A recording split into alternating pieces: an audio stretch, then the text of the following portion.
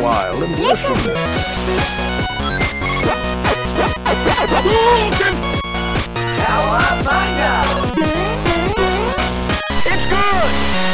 You've arrived at episode 96 of Colette and Matt have entered the chat. You know what 96 is? What's 96? It's the reverse of 69. Nice. Wow. That's the best I can do. Good night, folks. No, I'm just kidding. That's not the end of the show. I am Matt Silverman, joined as always by my co-host, the acclaimed author, streamer, letterer, video gamer, journalist, all the things. When you say it like that, it makes me feel like, like, wow, do I do all those things? She does all the things. Who are you? Colette Bennett. That's me. She needs no introduction. So fancy.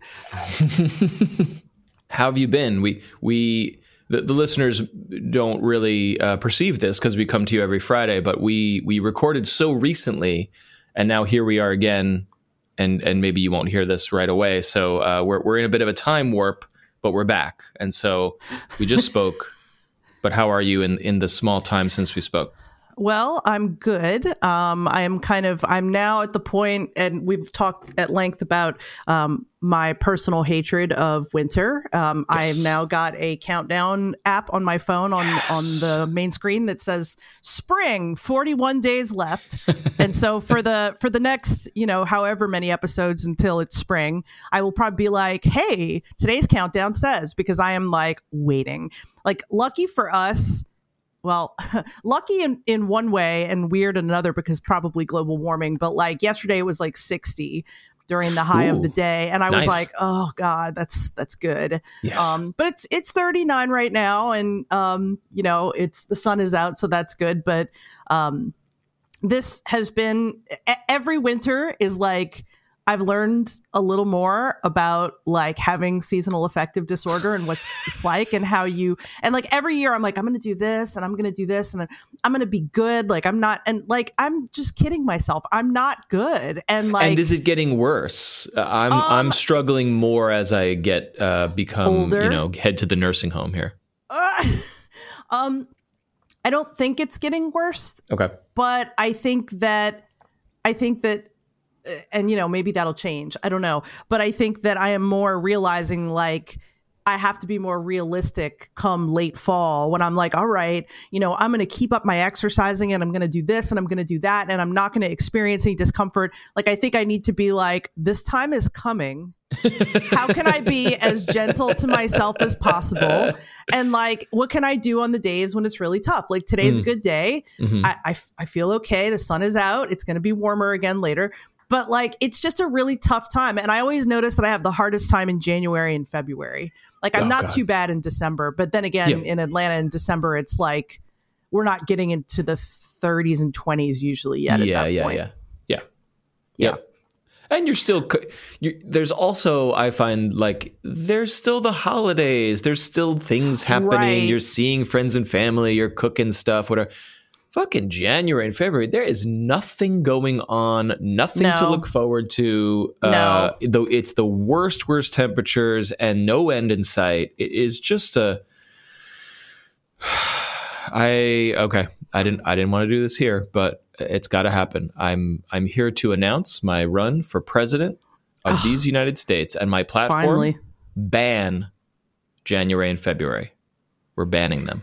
Yeah, okay. I would love that. Like, can we just do what the rest of nature does and just go to sleep and then wake up and it's like starting to get warm? Like, but I did notice, I think last week I went into a store and it was like fucking Valentine's Day shit everywhere. And I was like, yes, because these people are desperate for like a reason to make people buy stuff, but B, like, oh my God, just make like the pain of February, like go. Something. Like, yeah. Yep. It's like, anyway, but I definitely do know that one plus of this time, and there are some, is that I am more likely to delve into more games than I might be in a warmer time, and I might be going out more or doing, things more, etc. And games be coming out. December really slowed down, and not like you and I are like, oh, every new release, every AAA, but like the calendar is stacked right now and heading, from now until March and April, like there is a lot coming down the pike. Yeah, definitely. So, that's definitely worth looking forward to. I say, as I'm like, when are they going to release the sequel to Hades? Oh my God. And Breath of the Wild. God. Oh my God. There went 250 plus hours of my life. I think we've touched on this, but it's just like, live in life. Oh my God, a Breath of the Wild sequel will happen like soon-ish, and it's like, wow, that exists, and it's almost done, and it's almost here. It's wild. It really is. All right, well, look, let's speaking of what's popping in games, let's get into some things that are happening. Not hard-hitting news per se, but just some of the rumblings and conversation that have been popping around here, and maybe some things that were a little off the radar. So I know there was a topic that you wanted to discuss. We were deciding whether or not to cover it here, and I think we decided to chat about it a little bit here. Yes. Well, yes. I told Matt in our prep before the show that I was thinking about pieces of news to discuss, and I was kind of like, I don't really want to talk about, Activision's $35 million settlement. And I didn't really want to talk about it, but I think Matt and I discussed and decided that despite it being, in my opinion, pretty unpleasant, that maybe we should. So just as a summary for anyone that might not have caught the news late last week, including Activision, me. I cannot believe. Look, I wasn't going to give you away. So no, I just have to express my surprise, and I think it's part of the discussion where it's like, I'm a reasonably plugged in person, and I follow game news voraciously, and I work in media, less so these days, formally. I did not see this story anywhere. I don't observe anyone weird. Talking about this. It's bizarre. Well, I mean, on one point, right? at my job, when I pitch a story or when one of my writers pitches a story, I often notice my boss saying, what's the customer facing angle? Like, why would customers care? Yeah. Because for instance, if it's a union story, which of course there have been many in games recently, our readers don't really care. And it's interesting from the writing perspective to be like, oh, people don't really care unless it affects them. So, this doesn't really affect gamers in any way beyond, if gamers have a negative opinion of Activision Blizzard, and of course, the people that were affected by the years of sexual harassment and discrimination at the company. So basically, like, well, let me go back just in case other people haven't heard it. So Activision Blizzard has decided that they will pay the SEC $35 million to settle charges that it violated workplace misconduct reporting rules and whistleblower protections. This has to do with a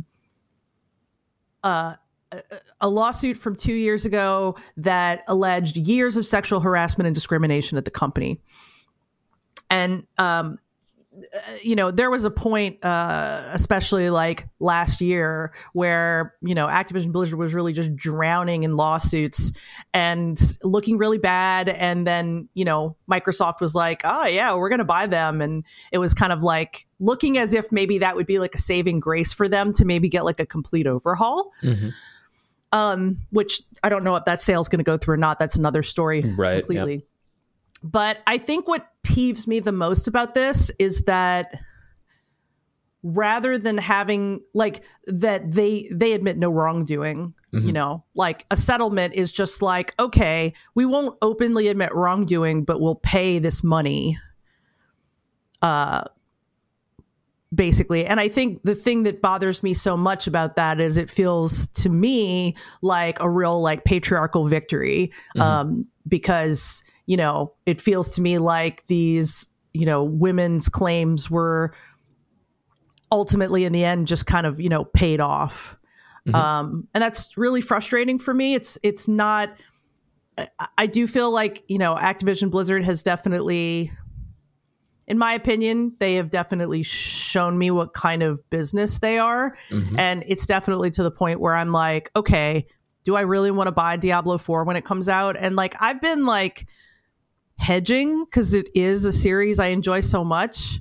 But just like I said, when I played Diablo Immortal last year, there's so many games I could go play. Yeah. There's so many great games I could go play. And I'm really not going to die if I don't play that game. So frankly, yeah, I'm just really disappointed, but not surprised, maybe is the best way of putting it. So I wish I knew more about how settlements, federal lawsuits like this work, because, it's not the listener's job to fact check or correct our discussion. But if anyone is more fluent in this, and you're in the Discord and want to discuss it, please let us know. But like, my two thoughts are, I presume a settlement has to be agreed upon. So I think both parties, the plaintiff or whatever the government is representing the people who brought the complaint.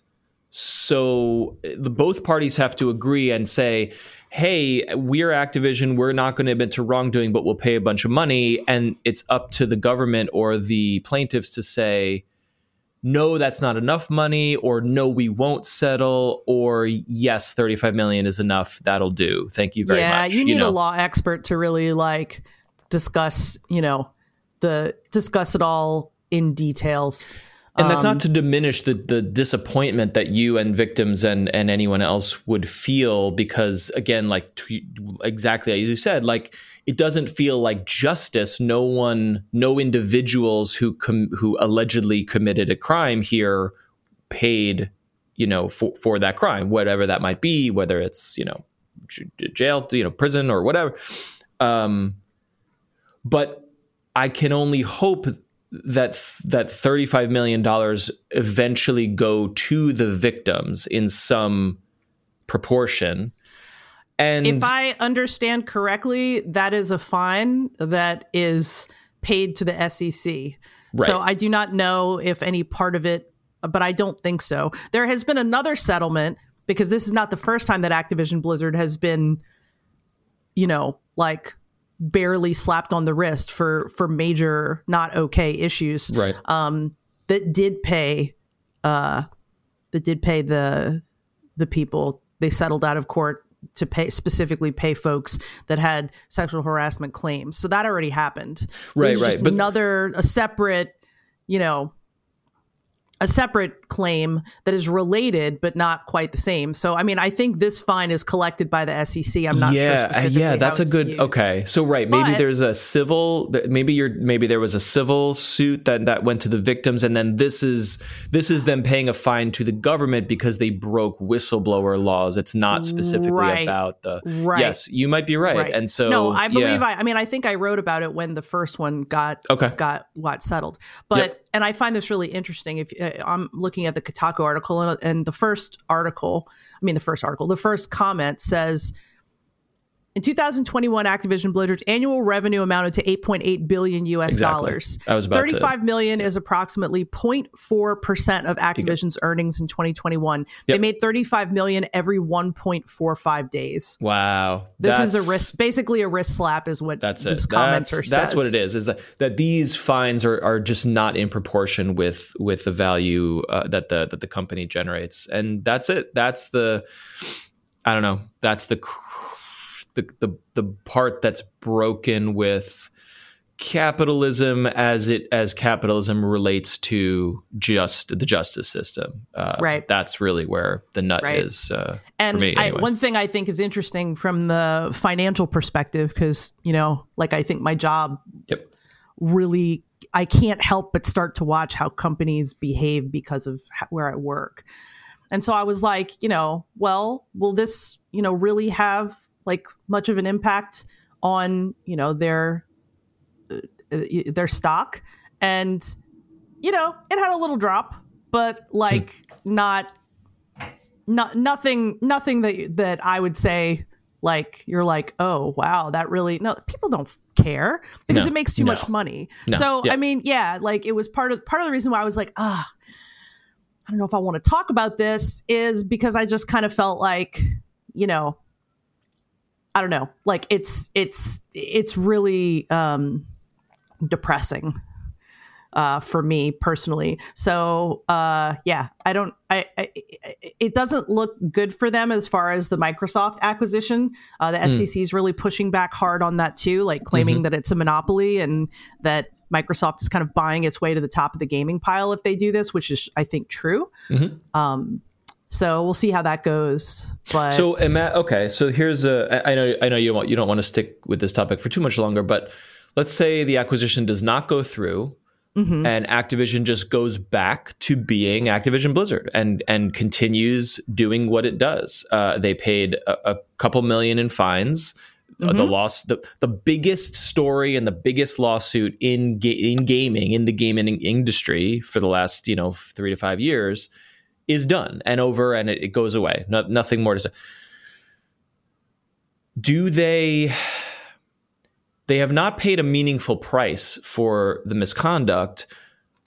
No. So do they continue just going along as if nothing happened? Yeah. Or do you think there was enough of a public reckoning where at least some meaningful management change would be implemented, policies or HR or whatever, to just avoid that, for even from a very cynical business perspective of like, hey, y'all, we don't want to deal with this legal bullshit again in 5 years. So let's clean up this shit. Well, I mean, when all this stuff started to get addressed last year, there were all these, we did all these things, but like, yeah, I don't know. I mean, it'd be hard to say. Like, I think, the only way you can know if things have really changed is if employees step forward.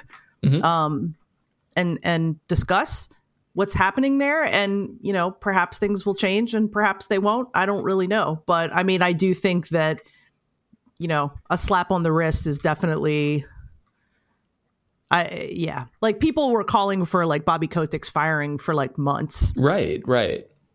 Yeah. And I think he's corrupt as you can possibly imagine. But right. So I guess in a world where the acquisition happens or doesn't happen, there's no sign that he wouldn't continue on. Right. I mean, that's everything's status quo. I think these folks think that they are so powerful because of the money they make that they are beyond reproach. And I mean, this, I think, kind of proves that. Yeah. Or just that in your own mind, it's like, well, mistakes were made and this or that, but like, look at all this good stuff that I have done. So it's still fine. I deserve to be, They know Diablo Immortal is still making a shit ton of money. Yeah, it's insane. A shit ton of money. They're about to drop Diablo 4 in the next couple of months. That's going to make a shit ton of money. Maybe not at the same level as a mobile game that you can pump money out of constantly. Which is wild, and we've discussed it, but like, if all you care about is the money, then it's almost like, why even bother making a $60 AAA game? Just make the gacha mobile stuff forever. Like, it's crazy. And I think we'll see. I mean, I'm pretty sure their business plans have probably been. I think we'll see some interesting moves in that direction. Like, I wouldn't be surprised if they're like, okay, we tested the waters with Diablo, but maybe, I don't know, like maybe they figure out something to do with, let's see, they own Overwatch, right? Yep. I don't know if there's Overwatch mobile, because I don't pay any attention to the Overwatch community. I think there's an Overwatch mobile game, right? I don't know. I don't know. Oh no, actually there isn't. People are talking about it on Reddit. So, like, yeah, I can imagine that folks might, maybe they'll take another big. Like, there was a rumor in 2021 that like a job listing on Blizzard's website leaked Overwatch mobile. Oh, interesting.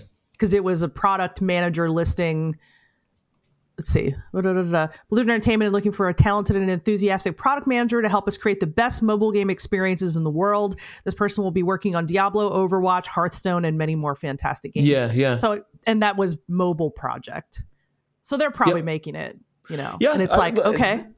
Every competitive shooter, everyone, Fortnite, PUBG, Call of Duty, and Apex Legends. Although Apex, they just shut down the mobile version, which is interesting.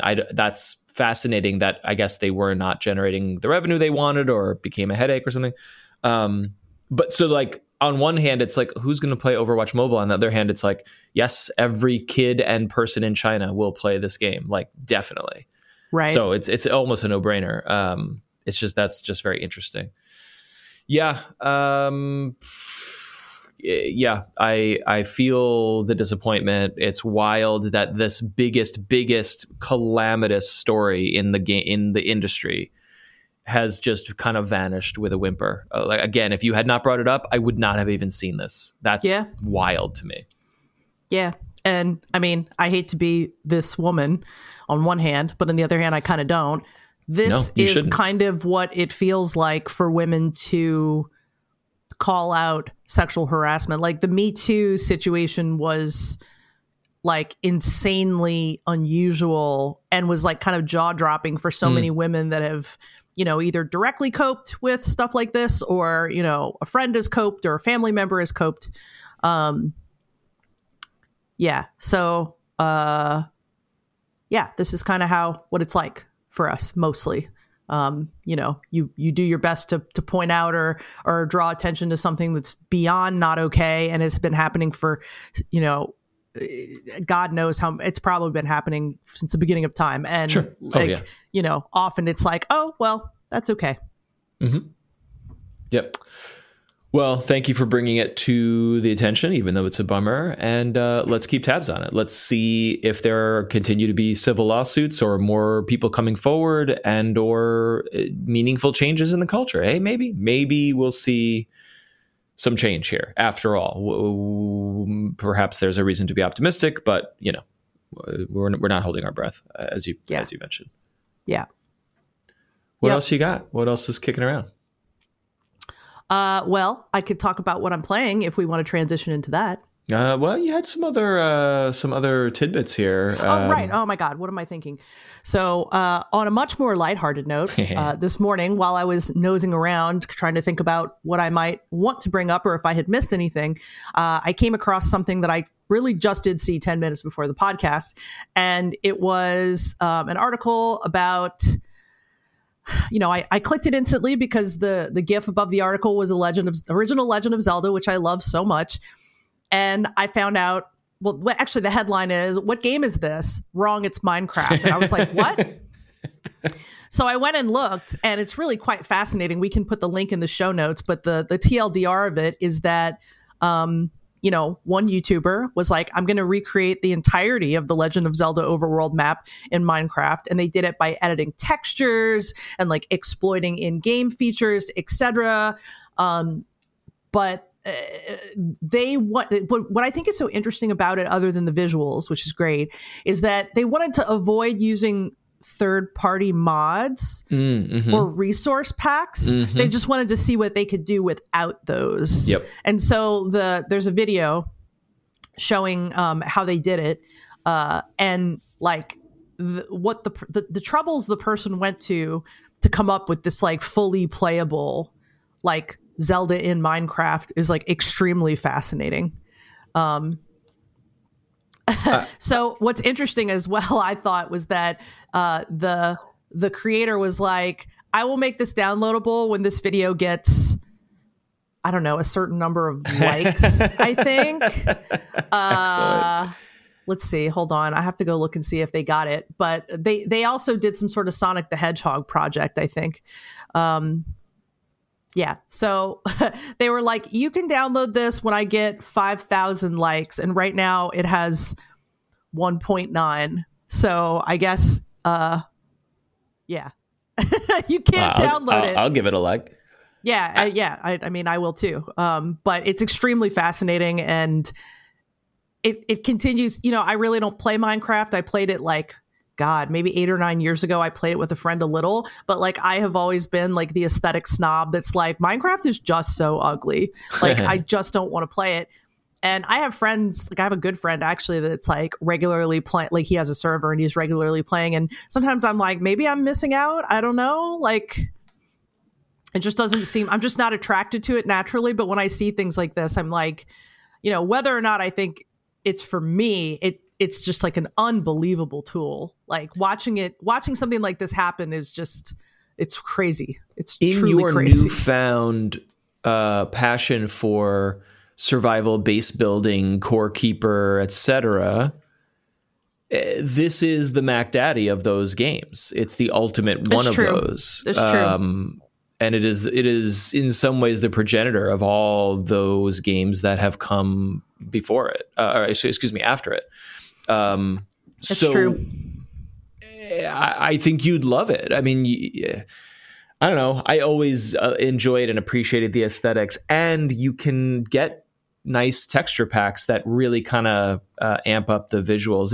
Obviously it remains blocky. It always will be, but you can make it pretty. You can make it really pretty. I just want to, I have to watch this video because here's what you sent this to me, and I was like, how has this not been done before? I swear it's been done. And I think what has been done in a lot of different ways in the past is like, hey, we made The Legend of Zelda as a first person map. So we made the map 1-to-1 scale, and then you can walk through it in first person and experience it that way.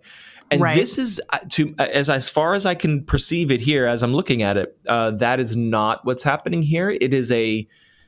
It's a top-down map, and I don't know how you play the game, but it's the creator is using, like, you can build computers in Minecraft, as listeners probably know. So they're using command blocks, which are basically circuits, to create computer logic to make enemies move around. And then I don't know how you control Link. That's my big question, is like, I don't think you're walking around as Link in first person. You are top down controlling Link somehow with some sort of controller setup or D-pad or something in the game. He explains, like, if you watch the full video, he walks through like everything he did to make it, everything he did, you know, like all of it. So you can watch it from like the, you know, the curiosity perspective of like, how did this person accomplish this? Yeah.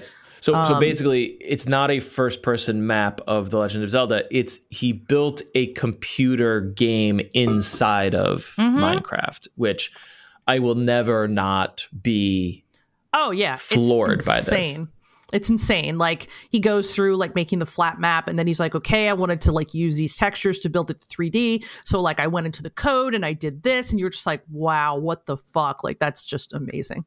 Especially because like for years, a decade or more of this one, you would see builds. I used to cover this all the time. You'd see builds of like, I built a calculator in Minecraft and it's 14 miles long and it can add up to 3 digits. And people are like, whoa, that's amazing. And now I've seen people program Space Invaders into Minecraft, and now we have the entire map of Legend of Zelda.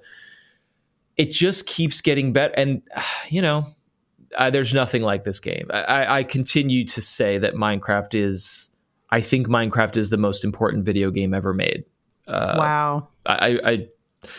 Its influence and its popularity and its impact on every other game that has happened since then is monumental. It's truly outsized. Yeah. So no, anyway. I mean, I 100% like see exactly what you mean, and I feel like even not having delved deep into it, I don't know if I could really disagree, because like, I mean, you know, I've written at work about, you know, its impact and, you know, the way it's used in schools, the way it's used in teaching. Right. Exactly. It touches all those things. Like, you know, I can think about the games that I love the most and still not quite be like, oh yeah, they did that. Like, it did that. So yeah. So maybe I remember that when I first saw Stardew, I was also like, I don't know. Like, I don't really think that looks, you know, like, yeah. So maybe I will have to revisit this, this snobbiness of mine and see if perhaps it can be combo broken. Check out the hot new game, Minecraft. Oh man. And I feel like the funny part is that people would probably actually put up with me being like, oh my God, Minecraft finally clicked. Like people, like our listeners would be like listen to that instead of being like, yeah, no shit. Hey, I would love to hear that, especially, there are so many people who grew up with Minecraft, or, I've been following and playing and covering Minecraft since it was in not alpha, but beta, as it moved from a very experimental thing to like, hey, lots of people seem to be playing this on Reddit and YouTube.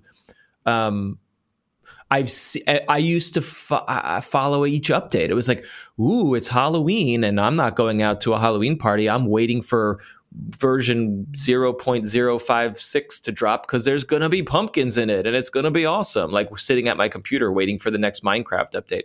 Like, that's how long. And I'm a grown ass adult. Like, imagine kids like getting into that at that time. Like, so yeah, watching the game develop publicly and then become acquired by Microsoft for just, at the time, was an insane amount of money. And now it's just so accessible. It's on every phone. It's on every console. It's on every computer, and it's all crossplay. And every kid you've ever met has played it. And it's like, yeah, just and amazing. I don't know if it could have had that reach without Microsoft's help. No, it certainly, they did everything right.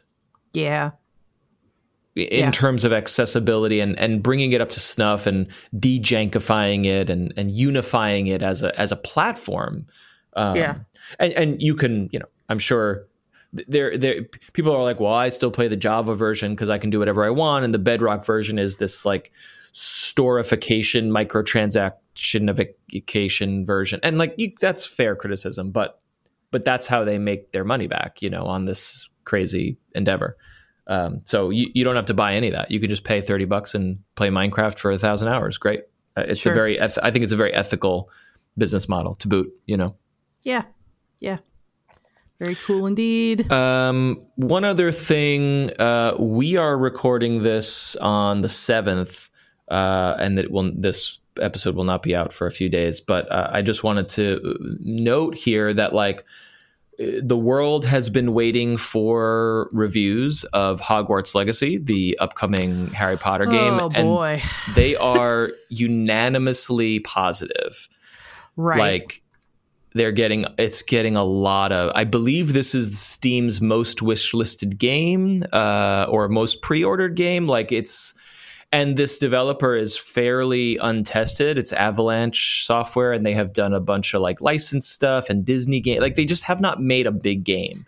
So the skepticism around this game has been high, and then everyone's like, well, we'll see. And then every review is like, this is the game. This is the Harry Potter game you've been waiting for. It's amazing. And then I think that the most interesting thing about that is that, here you have what seems to be a really high quality game that people are really enjoying, et cetera, et cetera. But then like you basically have the, the folks that are like, and this is a pretty strong,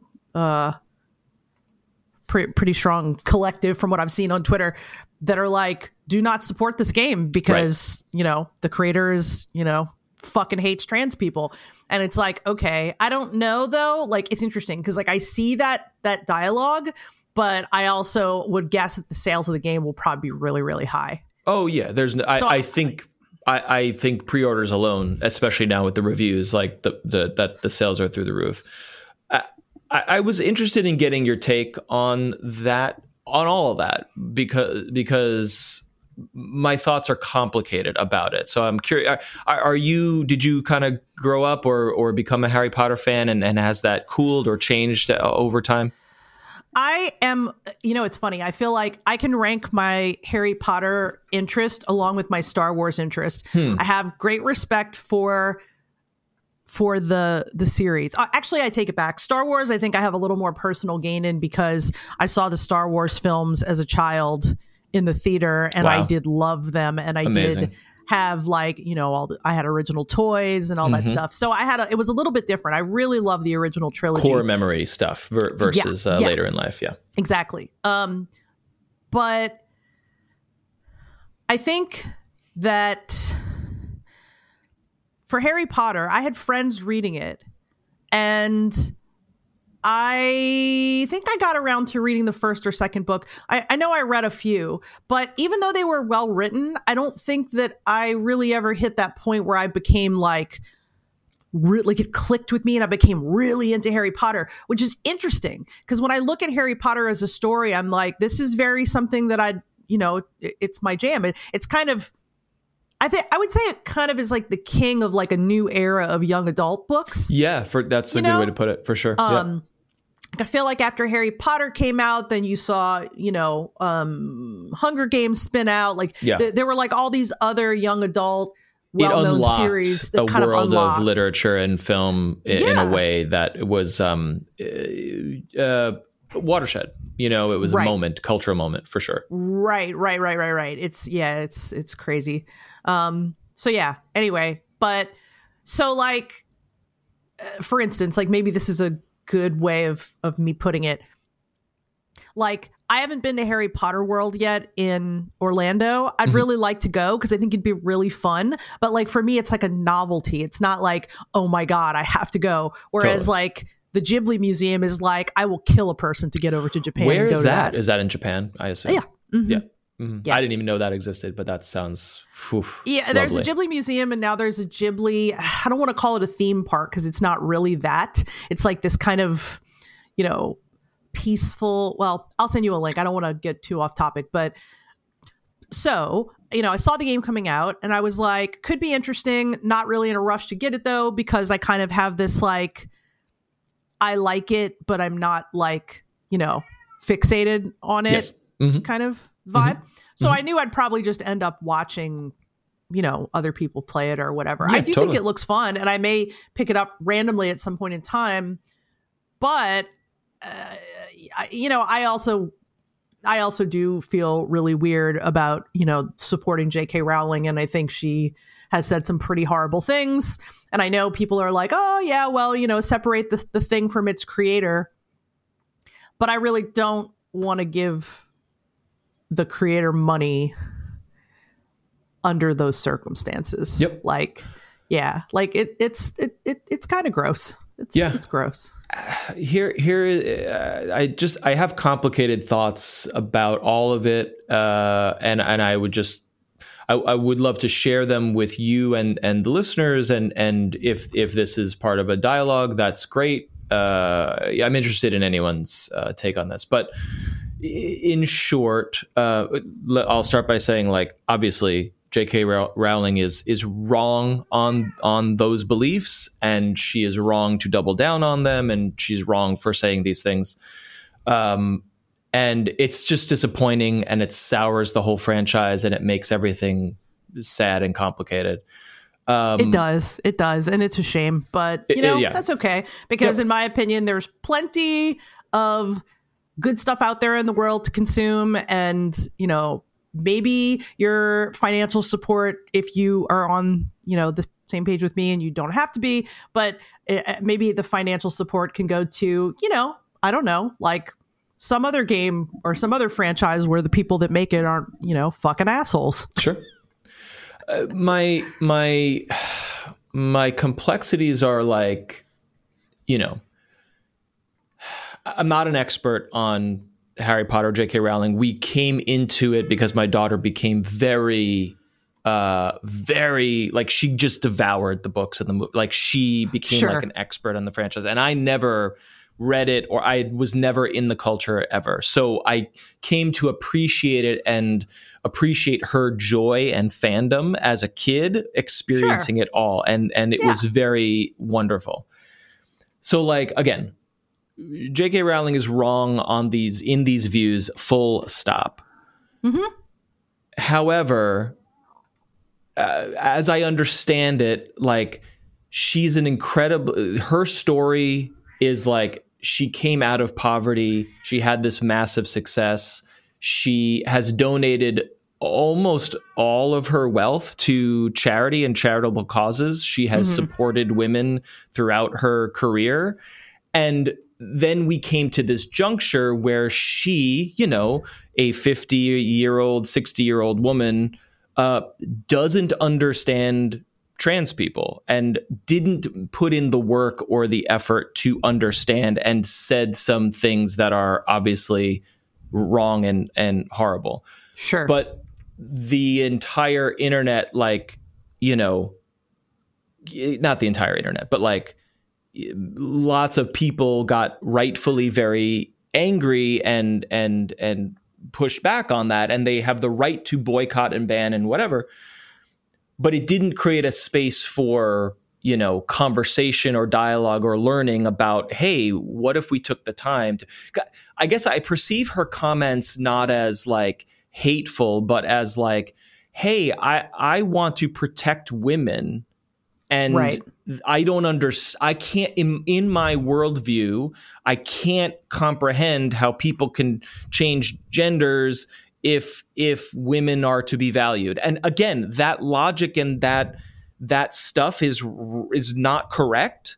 Right. But I perceive it as coming from a place of protection and defense, not Sure. as a place of attacking.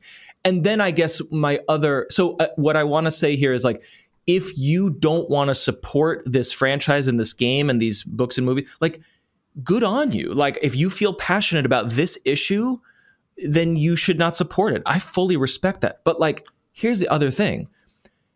If you're gonna not support this person who's given so much to charity and supported so many good causes and protected women and whatever, and then you're going to buy Diablo 4. Right.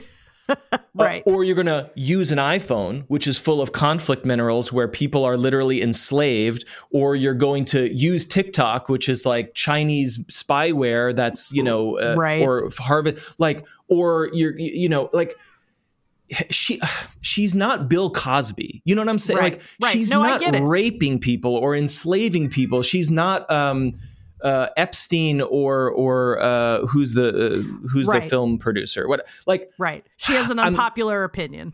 She has one unpopular opinion that your mother and grandmother also share. You know what I mean? Like, I'm generalizing, but like, hey, a 50-year-old, 60-year-old woman doesn't understand how trans people work. Yeah, nobody does. Not nobody, but like, we as a society have a lot of work to do to get representation and get human rights going. So like, right.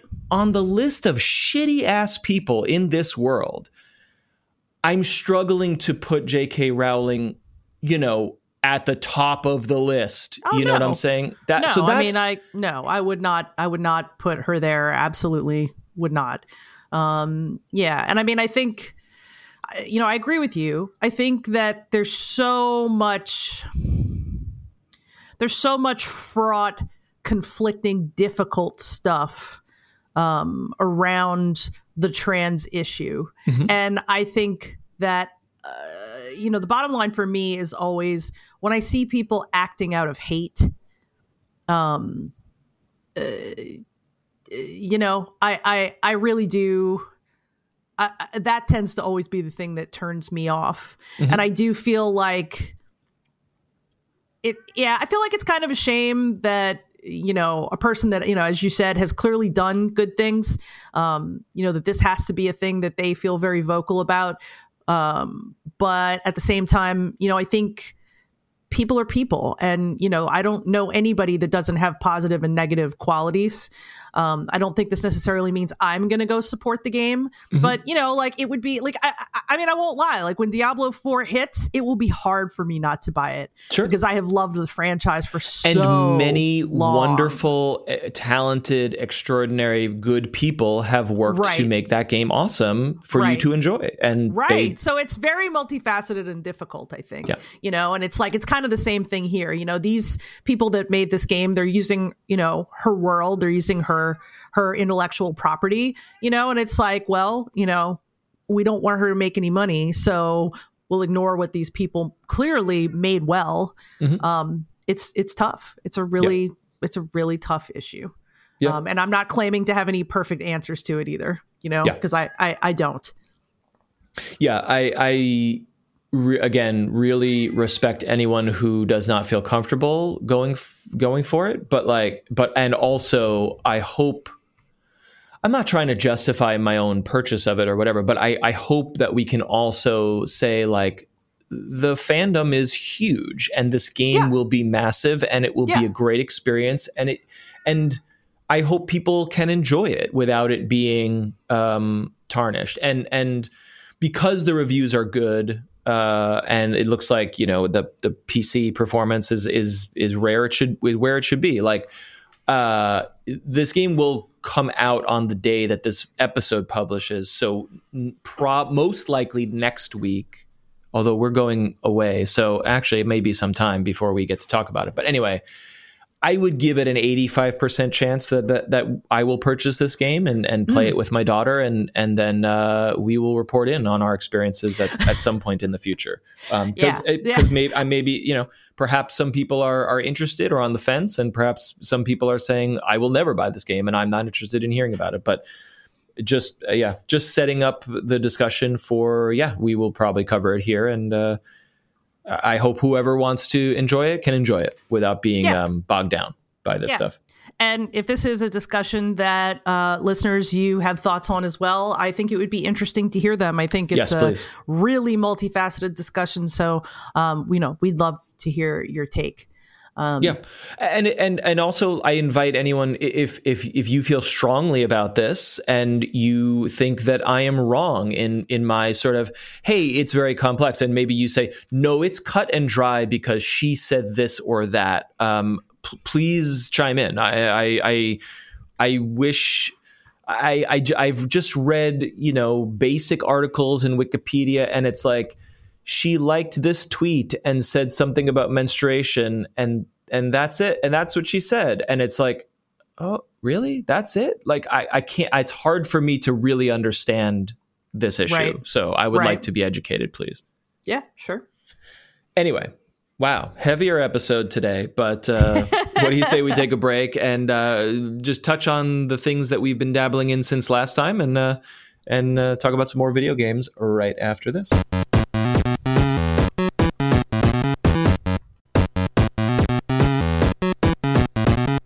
We're back with the true purpose of this podcast to talk about the video games themselves, what we've been playing and enjoying, and what's kicking around. So you said you were dabbling in something new since last time.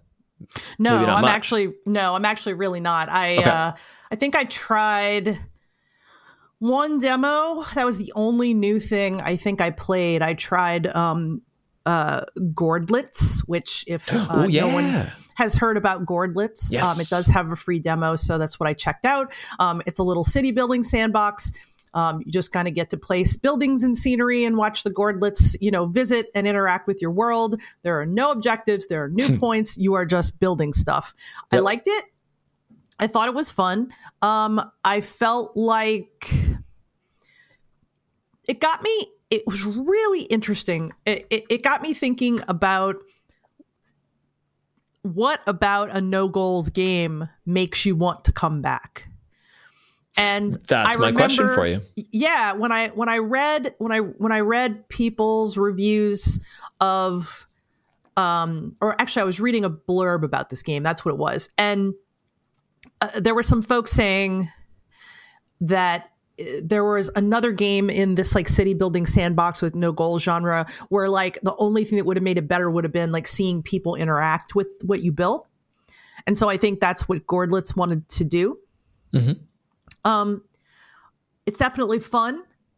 I would have to be in a certain kind of mood to keep playing it. It didn't give me that hook of like with Dorfromantik where I was like, oh yeah, I want to go back, because every time I would play Dorfromantik, there is a strategy. You do have certain challenges, and Gordlitz has no challenges at all. Yeah.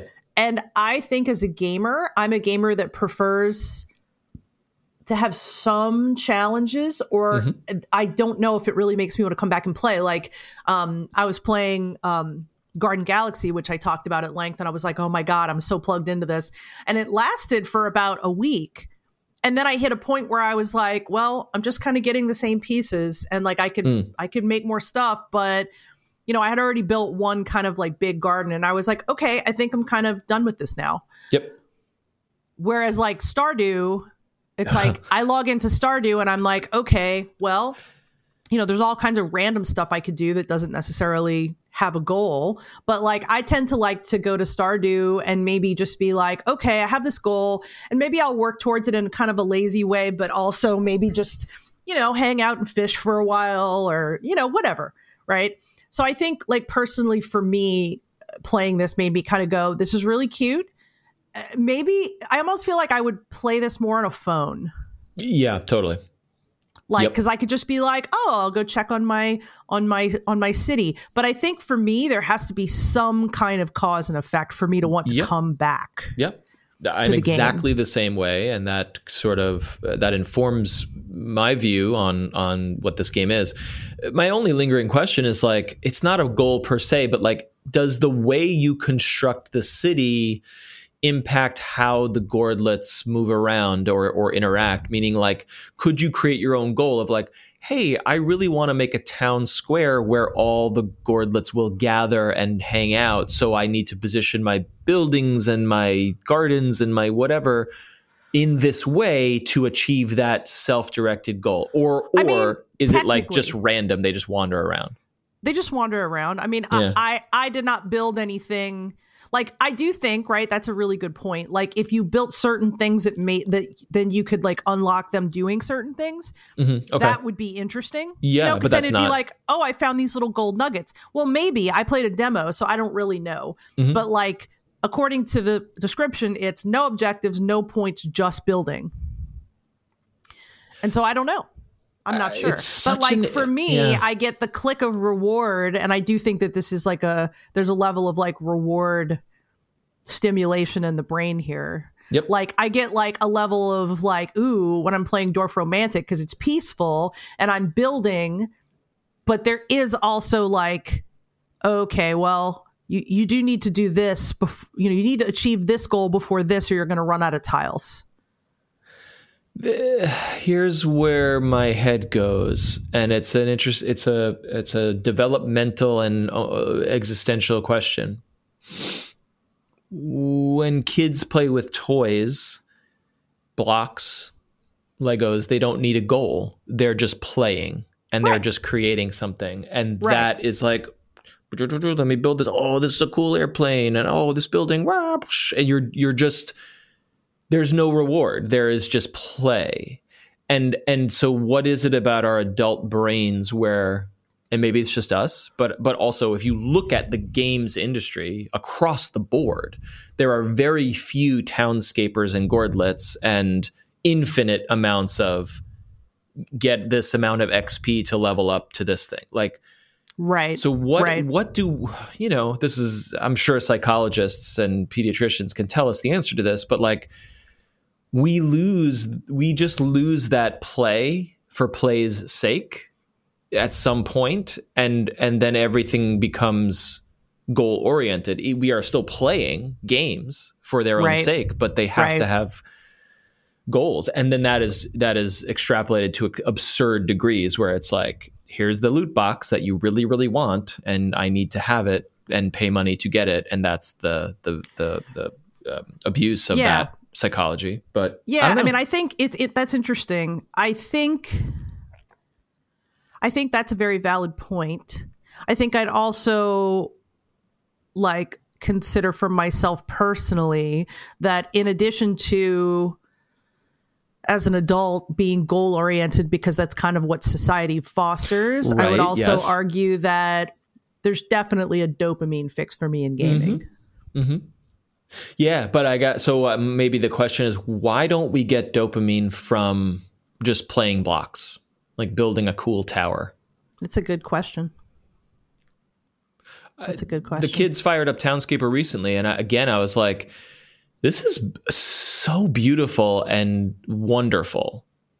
And I just, after 20 minutes, I'm like, okay, I'm good. Right. Yeah. And the thing about that is, to me, is that I feel like that may be perfect for a certain kind of player. But like one of the things about Minecraft, I don't know. I mean, neither one is you or me. So I'd have to say, okay, like who is this player? But like, you know, for instance, to just be, well, I was going to say to just be endlessly creative Minecraft, but then like Minecraft does have some goals, does it not?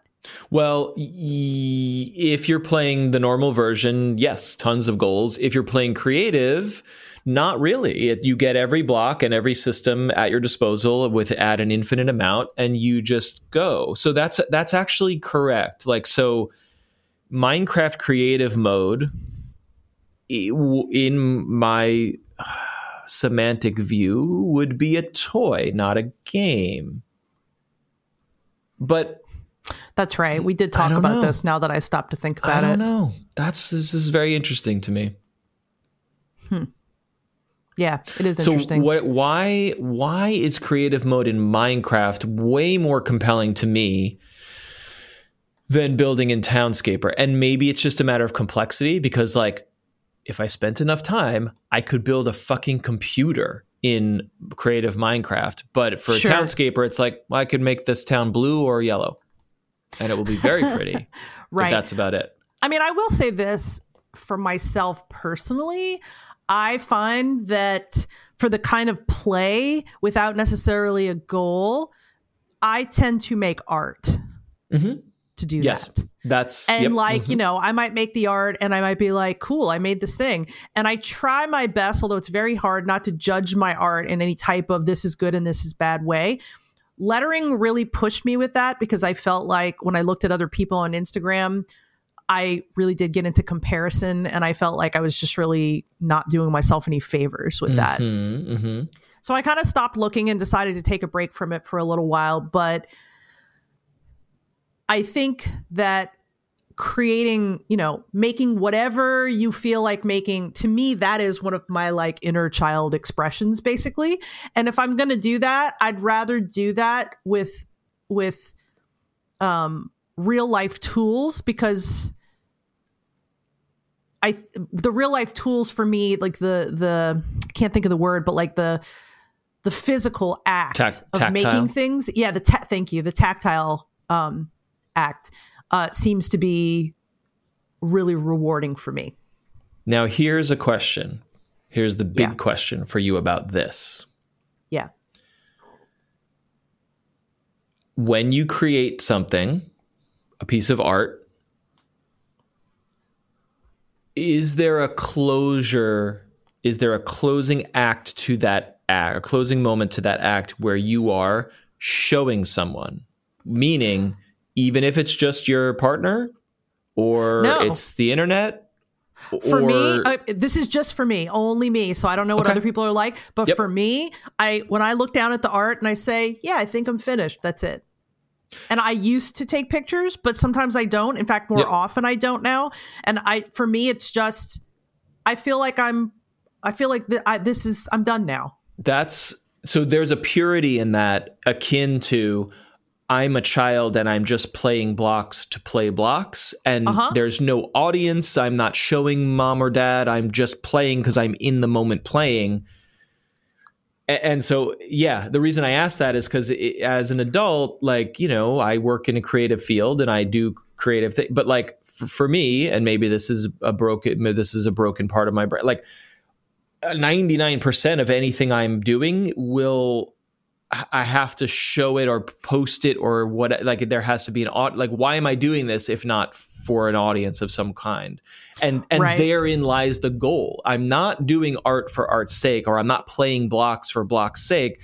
I'm building something to then show it off. And that also would be in Minecraft. It's like I'm playing, not me personally, but a kid playing Minecraft in creative mode, building a crazy tower. That's awesome, because my friends will then join in the server and see it and be in the world with me. Like, sure, there's a goal layer outside of the art or the game that it just adds a social component to it Sure. And I'm just pleased to hear that for you, it's like, I'm just doing this to do it for me, and that is it. And I think that's very valuable and healthy. Yeah, I mean, for me, it is. And I mean, let me say this. When I was a teenager, I made art like constantly, like every single day. And then I stopped as an adult when I got a job and I started doing more things. And it's only been really, in the last maybe 5 or 6 years that I started really exploring art again. And while at this exact moment in time, I haven't made anything like super recently, I do find that for myself, it is something that I get a certain kind of pleasure out of. I know that I've also read some interesting things about how art affects the nervous system. Yes. And I've become more interested in how the nervous system works as I've gotten older and have experienced things regarding my own. So, it's just kind of one of those things that I have a personal interest in. But I do know that there are certain things for every person, and they vary, that can have calming and moderating effects on the nervous system. And so one of the reasons that I do create things other than personal enjoyment is an effort to consciously help moderate my nervous system. Yeah. And it's interesting that there don't seem to be any games or digital building toys that scratch the itch. Although I wonder if creative mode in Minecraft would be interesting to your brain. Right. Because that's the kind of thing that is very peaceful. Even it's not the same thing, but even Power Wash Simulator, it has a pseudo tactile satisfaction to it that I think is akin to drawing or coloring or I really think in a way it's like reverse coloring. You're removing the color instead of adding the color, and it has that same satisfaction. It has that same I'm coloring in the lines and all the lines are filled in feeling. Right. Even though it's a game with goals and systems and money and whatever. Yeah. So anyway, I love this. Yeah, as a creative brained, like hard right brain person, I feel like there's so much to explore in games that has forever stimulated, excited, and fascinated me. But that said, I do think that if you're a creative person, you probably have things you enjoy making as well. And so, I personally always am like, what can I question myself. I know art is rejuvenating to me. So I'll be like, what can I make? I don't want to spend too much time in other people's stuff and not have any space for myself to make things. Mm-hmm. That's the best way for me to put it. Yep. Yeah. I've said this before. I don't know if it's on this show or elsewhere, but it's like creativity for me is like a cup. And so a cup of water. And so I need to fill it up with other people's, I need to be inspired by other things. And that could be anything, text or movie or a game or whatever, music. Yeah. Yeah. But if I consume, to your point, if I consume other people's stuff too much and not do my own, then it just, the cup just fills and starts overflowing. And then what I think my brain needs is like fill up the cup and then dump it out, make something. And then, that was exhausting. Yeah. I need to just chill, watch Netflix for a while. Boop, cup fills up, then dump it out again. And if that flow is out of balance, then that is not good for my creative mental health, so to speak. Yep. Same. I know you know what I'm saying. Oh, here. Exactly. I mean, I can gauge when I'm just kind of feeling weird or whatever, and like I kind of think of it as being like artistically constipated. Like, like if I want to like forcefully shake myself out of a depression, I will often either exercise or like force myself to move in some way, shape, or form, or make something just to see. Like if and I mean, I would say 9 times out of 10, it shakes me up enough in the right way. So this is good advice, good tips. Yeah. All right, Gordlets. I'm still fascinated by this game. I might give the demo a look, but anything else that you've been dabbling with? The only other thing that I can say that I've been giving a lot of time to is Dead Space. I'm really enjoying it. Yeah. And I am now at a point where I am in story that I have never seen before. So I'm very curious, even though I'm also pretty sure that I know where the story is going. And as I said to my husband last night, you know, this is Alien, basically. And he was like, yes, but they added another element, which I won't mention because I don't want to spoil it for if there's anyone else that's playing that, you know, hasn't seen it or whatever. But yeah, so just really enjoying it. So my vibe, space horror all the way. And yeah, I hope to be much deeper in by the time. In fact, by the next time we talk, I would hope that I'll be done. Yeah, nice. So I've been playing every night. Wow, you're really booking it. Yeah, you're getting all the way through. That's great. Yeah, really, really enjoying it. So I have not picked Hi-Fi Rush back up because I've been so obsessed with this, but I can imagine that I'll probably pick it back up after, you know, Darkness 1. It is that, yes, at this time of year, perhaps that is joy, light and happy, or dark, grimy space thing where I get to stomp people to death until their guts fly across the room. It's so satisfying. If you've never played Dead Space and you've never stomped on a body, like you can stomp on bodies multiple times and just like different levels of guts fly out. It is just a delight. Like, it's so visceral and wonderful. Yeah, I know. I'm insane. Body stomping. No, you're not. I mean, look, this remake is getting rave reviews, yours among them, and I get it. I'm glad they did it right. That sounds fantastic. Yeah. Very good. I think they did. All right. I do think they did. Let's take another quick little break, and we'll talk about a few more video games once we get back.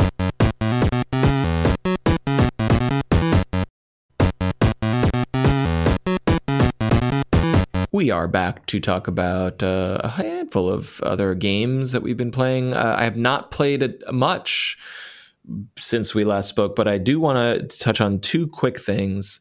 One is a shout out to Daki in our Discord, who messaged me, DM'd me, and said, hey, would you be interested in checking out Desta, which is a game that Daki has done art for. Yes. And it's on a bunch of platforms, but it was on mobile as a Netflix game. And I had looked into it, but I just, well, you know what? My wife's Netflix password was changed or whatever. So I didn't get around to like logging in. Like I had the game downloaded and I was like, hey, let me try this out. And then crazy, our lives are just stupid busy. So it's like, I just never got the damn Netflix password in time.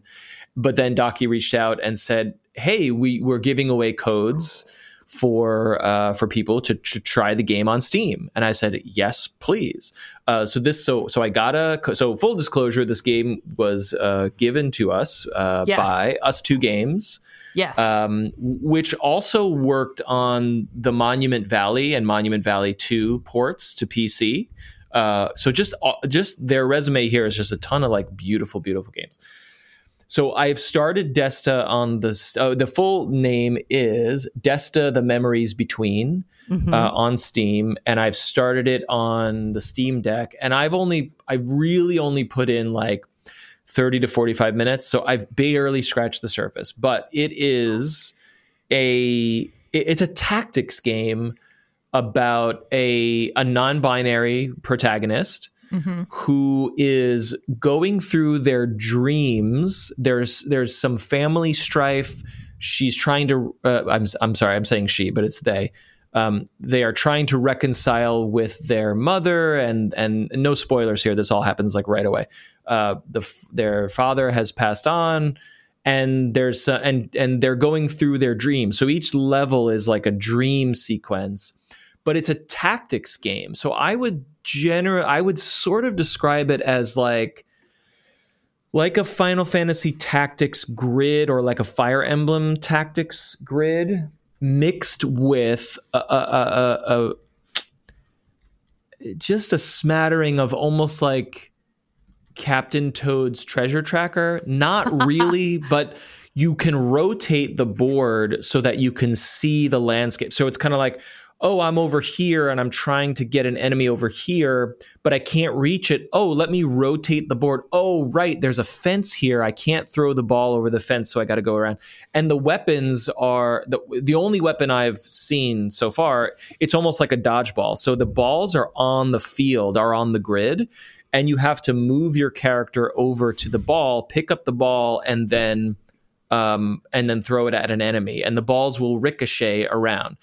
So it's turn-based, and you start to, as you're going through the tutorial, you can start to gain additional characters. Like it's Desta, and then they have there's like a crystal Desta, maybe like their conscience or like a dream voice that's coming to them. And so you can start controlling two characters, and you're starting to see mechanics of like, okay, I can pass the ball from this character cannot reach the enemy no matter where they are positioned. But if I grab the ball with character 2, move them into position, then pass the ball to the second character, then the second character can reach, and you can kind of ricochet the ball off the wall and get them on the side. So it's quickly becoming like, it's starting out as a very simple linear story game, and it is the tutorial is quickly ramping up to like, oh, there's going to be some very deep tactics here. So I'm really enjoying the gameplay, but also like this game just oozes style. Like it has a beautiful art style, and really, really good sound design. It's hard to put my finger on it, but the music is like, it's like these terms are meaningless, but it's like it's like electro jazz. It's not a real thing, but like it has this very tactile synthetic feel that I really, really love. I love this sound. The voice, it's fully voiced, and the voice work is excellent. And then, there's the intangible stuff of like the menu sounds, or the sounds where you pick up a ball or you throw the weapon. It's these sounds in games that are not specific to objects or actions. They're just like indicator sounds. You know what I mean? Those are very ethereal. They're very tactile. They're very engrossing. It's hard to explain why, with descriptions, but there's just something very memorable about the way this game is designed. So anyway, I've barely scratched the surface of it. It's not the kind of game I would seek out, because usually if I'm like, I want to play a big tactics game, I'm going to get a Fire Emblem, or I'm going to get a Ogre Battle or whatever. So it's one of those hybrid genres that I wouldn't seek out and purchase myself, but I'm glad that we have access to it. So thank you to Us2 Games for providing a copy. Thanks to Daki for sending it our way. I'll report back in with more as I play it. Oh, one other thing. It's brand new. It's not even out yet. So it's one, you look on Steam and it's like, we don't know if it's verified. Like Steam is still learning about this game. So it's a question mark on Steam Deck. Runs flawlessly on Steam Deck. Oh, wow, nice. Default setting. It's not the most demanding game, but like there's tons of games that are like, this is like a 2D platformer and runs like shit. Like, why is this broken? Default settings, 60 frames per second. You don't have to change anything or do anything. Like out of the box, it's just fluid and gorgeous, and it's just a very, very nice experience on Steam Deck. So I hope that people will enjoy it with controller support. I hope that maybe they end up with a Switch port at some point. Like it's a really nice experience for a handheld experience. Right. Well, speaking of that, I'm going to interrupt you and say that actually Desta was grabbed by Netflix last year. Yep. And so if you have a Netflix account, you can actually install it on your phone and play it for free. Yep. But the PC version is what has not been the version that we were gifted, which I also wanted to say that Daki kindly gifted me a version too, so I could try it, and I have not tried it yet. I blame Dead Space. So I'm hoping that by the next time we talk, I will have had time to play this, because visually I'm just like obsessed with what I'm looking at. So it's a treat, man. Yeah, gorgeous, freaking gorgeous. So yeah, I look forward to playing it, and I'm glad I'm glad to hear that you have enjoyed what you've played so far. Yep. So far, so good. One other thing I just want to shout back to, because I am just so damn obsessed, and I've talked about it a little bit, but I want to share it again, which is Heroes of Aetheric, which is a mobile game. It might be on Steam also, but like the mobile experience is what this is for.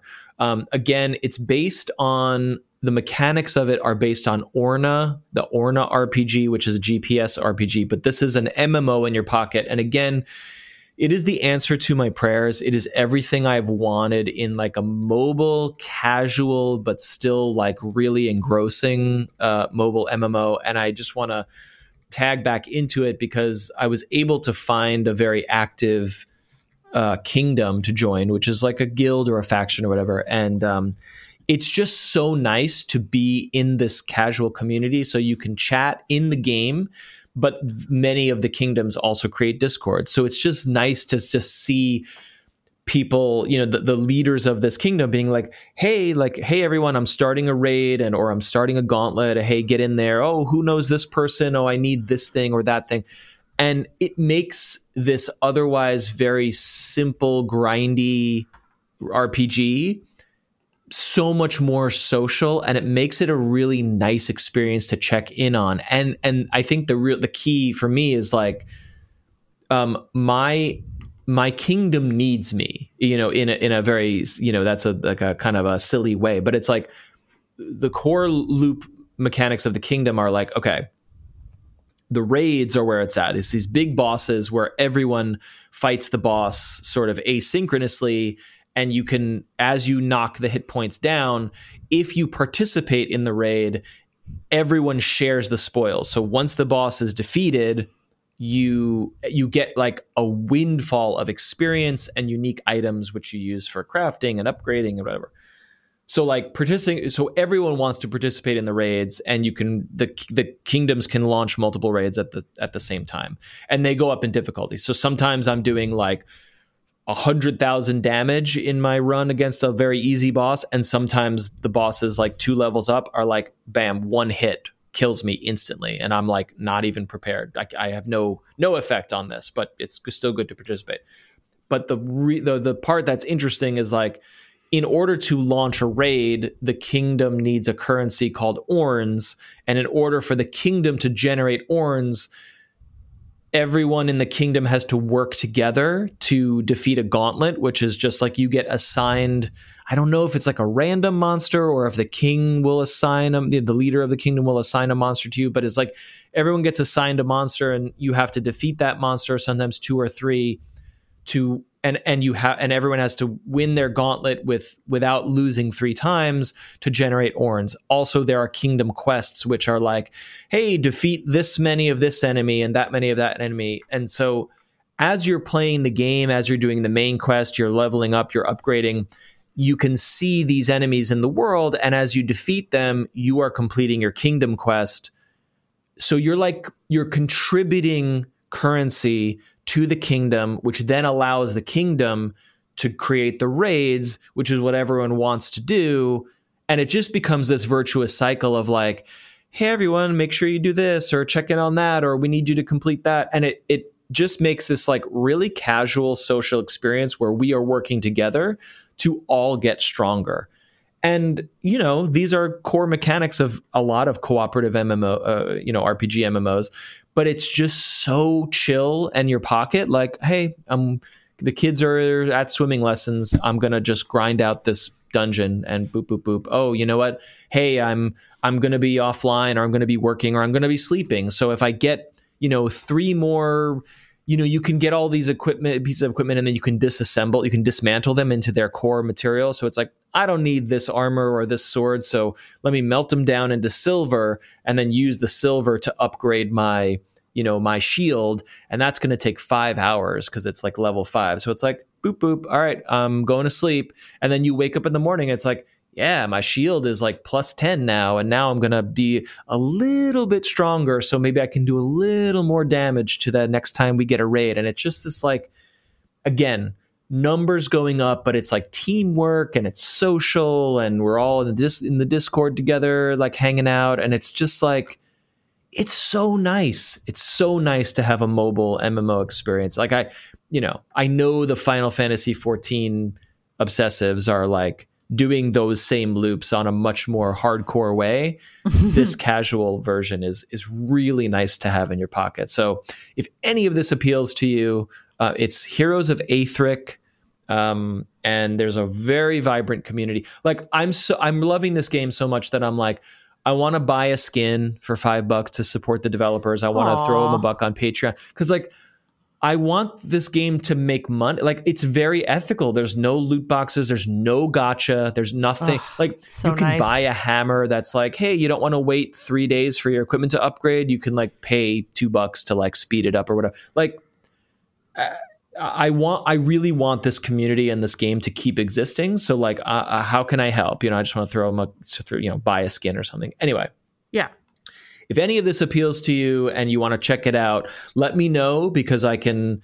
The kingdom, the tricky spot was like, hey, I want to be involved in a kingdom, and I joined 3 or 4, and I was like, am I missing something? Like nothing's going on, nothing's happening, no one's talking, and I just realized that I must have joined like dormant or dead kingdoms, and when I finally joined a kingdom that was very active, it all fell into place. I was like, oh yeah, we're all working towards this goal. We're all here.